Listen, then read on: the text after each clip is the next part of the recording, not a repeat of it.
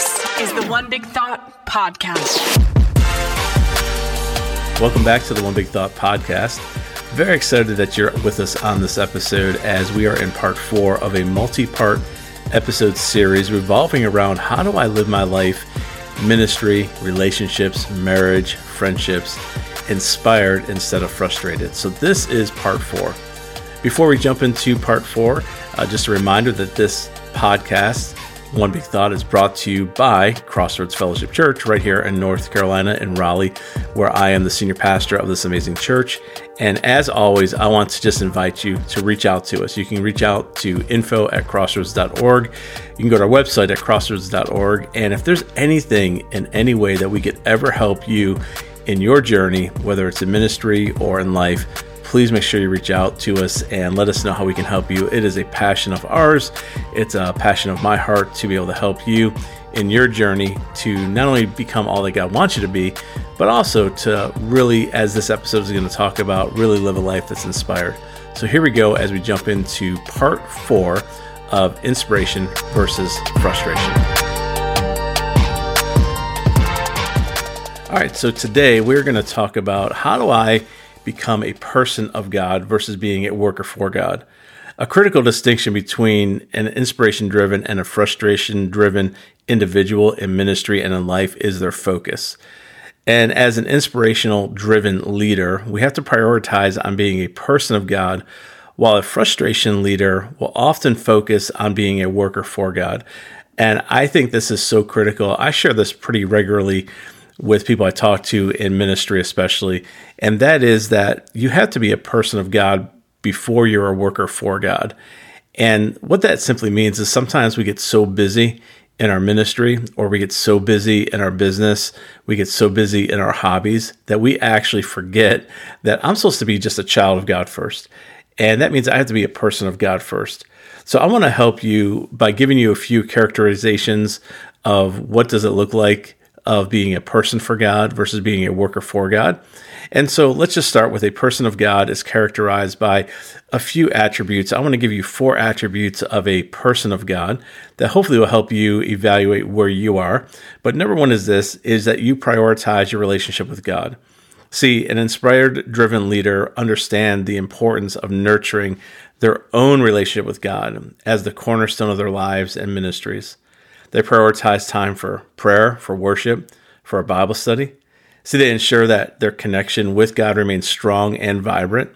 And this intimate relationship with God provides them with wisdom, guidance, strength, all that's needed to navigate the challenges and opportunities that we all face in our leadership roles. Again, no matter where you are in leadership, this matters. And by placing their relationship with God at the center of their lives, these kind of leaders demonstrate their commitment to seeking and following God's will in all aspects of their ministry, all aspects of their life, all aspects of their business. This strong foundation enables all of us to make decisions and take actions that are aligned with God's purpose, creating a powerful testimony of our faith and trust in God's plan. So number 1, first characterized point is that we have to prioritize the relationship with God first. Number 2 is that we have to embrace spiritual growth. A person of God is committed to ongoing spiritual growth, recognizing that their journey with God is a lifelong process of learning, maturing, and transformation. These leaders actively seek opportunities to deepen their faith and understanding of God's character, purpose, and will for their lives.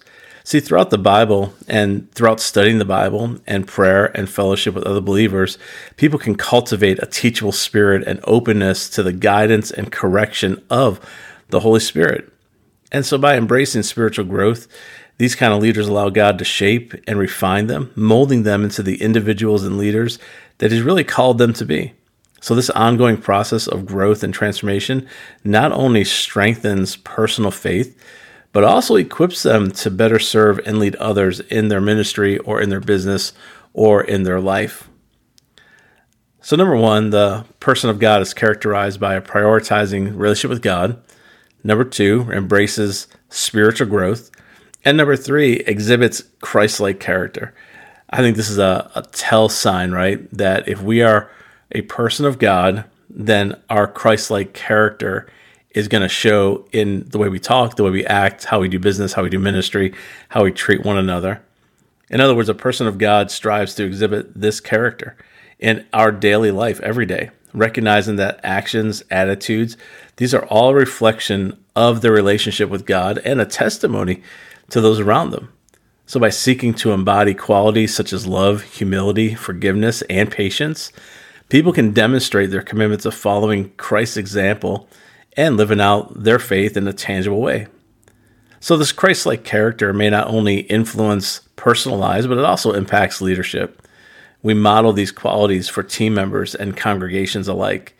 In doing so, we create an environment where others are inspired to grow in their own faith and in their own character, fostering that community of believers united in their purpose and pursuit of Christ-likeness. So here we go.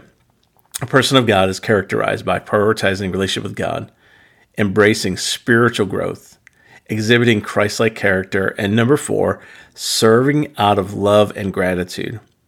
See, inspired by our own relationship with God, these kind of leaders approach their ministry from a place of love, gratitude, and obedience, understanding that their service is an extension of their worship.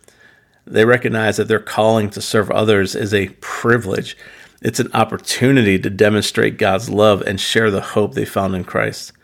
So this heartfelt motivation to serve out of love and gratitude empowers these kind of leaders with compassion, empathy, and selflessness, putting the needs of other people before their own. And as they serve in this way, they inspire their team members and congregants or business leaders or family to join them in a shared commitment of love and serving other people, creating a ministry that is truly grounded in the love of Christ. So those are those four characterized attributes of a person of God. These characteristics are solid: prioritizing relationship with God, embracing spiritual growth, exhibiting Christ-like character, and serving out of love and gratitude. So now let's talk about the other side. Let's talk about a worker for God. A worker for God may display these tendencies. The first one is this, and you'll see the difference here. The first one is that they emphasize task completion. People who are frustrated often prioritize completing tasks and achieving goals, which can overshadow the importance of nurturing their relationship with God, fostering healthy relationships with other people. Their focus on tasks and outcomes may cause them to view their ministry work as a duty or an obligation rather than a joyful, meaningful act of service. So this mindset can tend to disconnect people from their faith, from their work, resulting in a diminished sense of purpose and satisfaction to their ministry or their job. By placing more emphasis on task completion than on their relationships with God, frustrated leaders will inadvertently create an environment where success is measured solely by tangible results.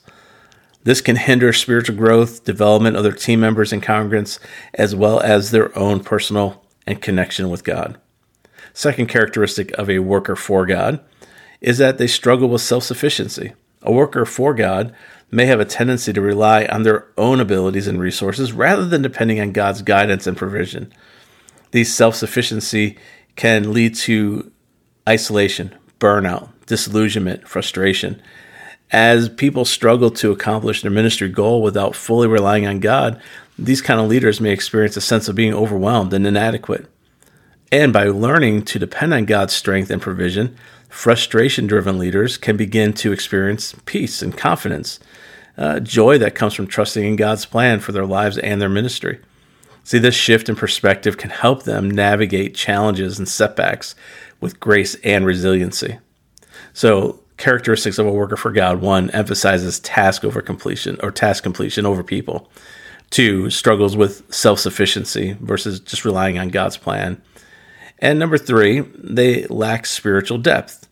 So people who are frustrated may neglect their spiritual growth and relationship with God, which can result in a shallow faith, limited understanding of God's character and purpose, and this lack of spiritual depth can hinder their ability to effectively lead and serve other people because they're struggling to discern God's guidance for their own life. But by prioritizing their relationship with God and committing to ongoing spiritual growth, these leaders can actually deepen their faith, gain a richer understanding of God's character, His purpose, and His will, And the spiritual depth not only strengthen their personal faith, but also will enable them to shepherd and lead at better levels. So here we go. The 4 characteristics. Number 1, emphasize task completion over people. Number 2, struggling with self-sufficiency. Number 3, lacking spiritual depth. And the 4th characteristic of somebody who is more focused on being a worker for God instead of a person of God, is that they serve out of obligation. A worker of God may engage in ministry work or leadership out of a sense of duty or obligation rather than a genuine love for God and other people. So this approach can lead to feelings of resentment, exhaustion, diminished sense of purpose in their life, in their ministry, in their job. But when serving comes a burden rather than a joy, it can negatively impact leaders' overall effectiveness and the atmosphere within their company or their team or their ministry.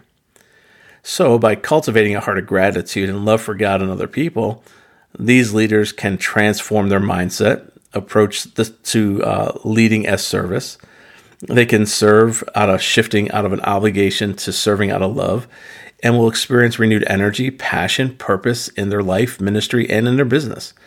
This change an attitude can have a profound impact on their leadership and lives of people they serve. So in summary, inspirational-driven leaders focus on being a person of God, which prioritizes their relationship with God, spiritual growth, which leads to Christ-like character and a joyful service. In contrast, frustration-driven leaders emphasize being a worker for God, which often neglect their relationship with God, serving out of obligation, which can result in burnout and dissatisfaction. All right, so that's enough for part 4 and part 5 of this ongoing multi-series episodes around inspiration versus frustration. We're going to talk about how the fruit of the Spirit in an inspirational leader versus toxic traits in a frustration-driven leader. So again, I want to thank you for joining me on this episode. And once again, if there's anything that we can do for you, if there's anything that we can offer you or help you with, please reach out to us at info@crossroads.org, or just go to our website, crossroads.org, and you can find multiple ways to reach us there. I hope you have a great rest of your day, and I can't wait to have you join us on part 5 of Inspiration versus Frustration.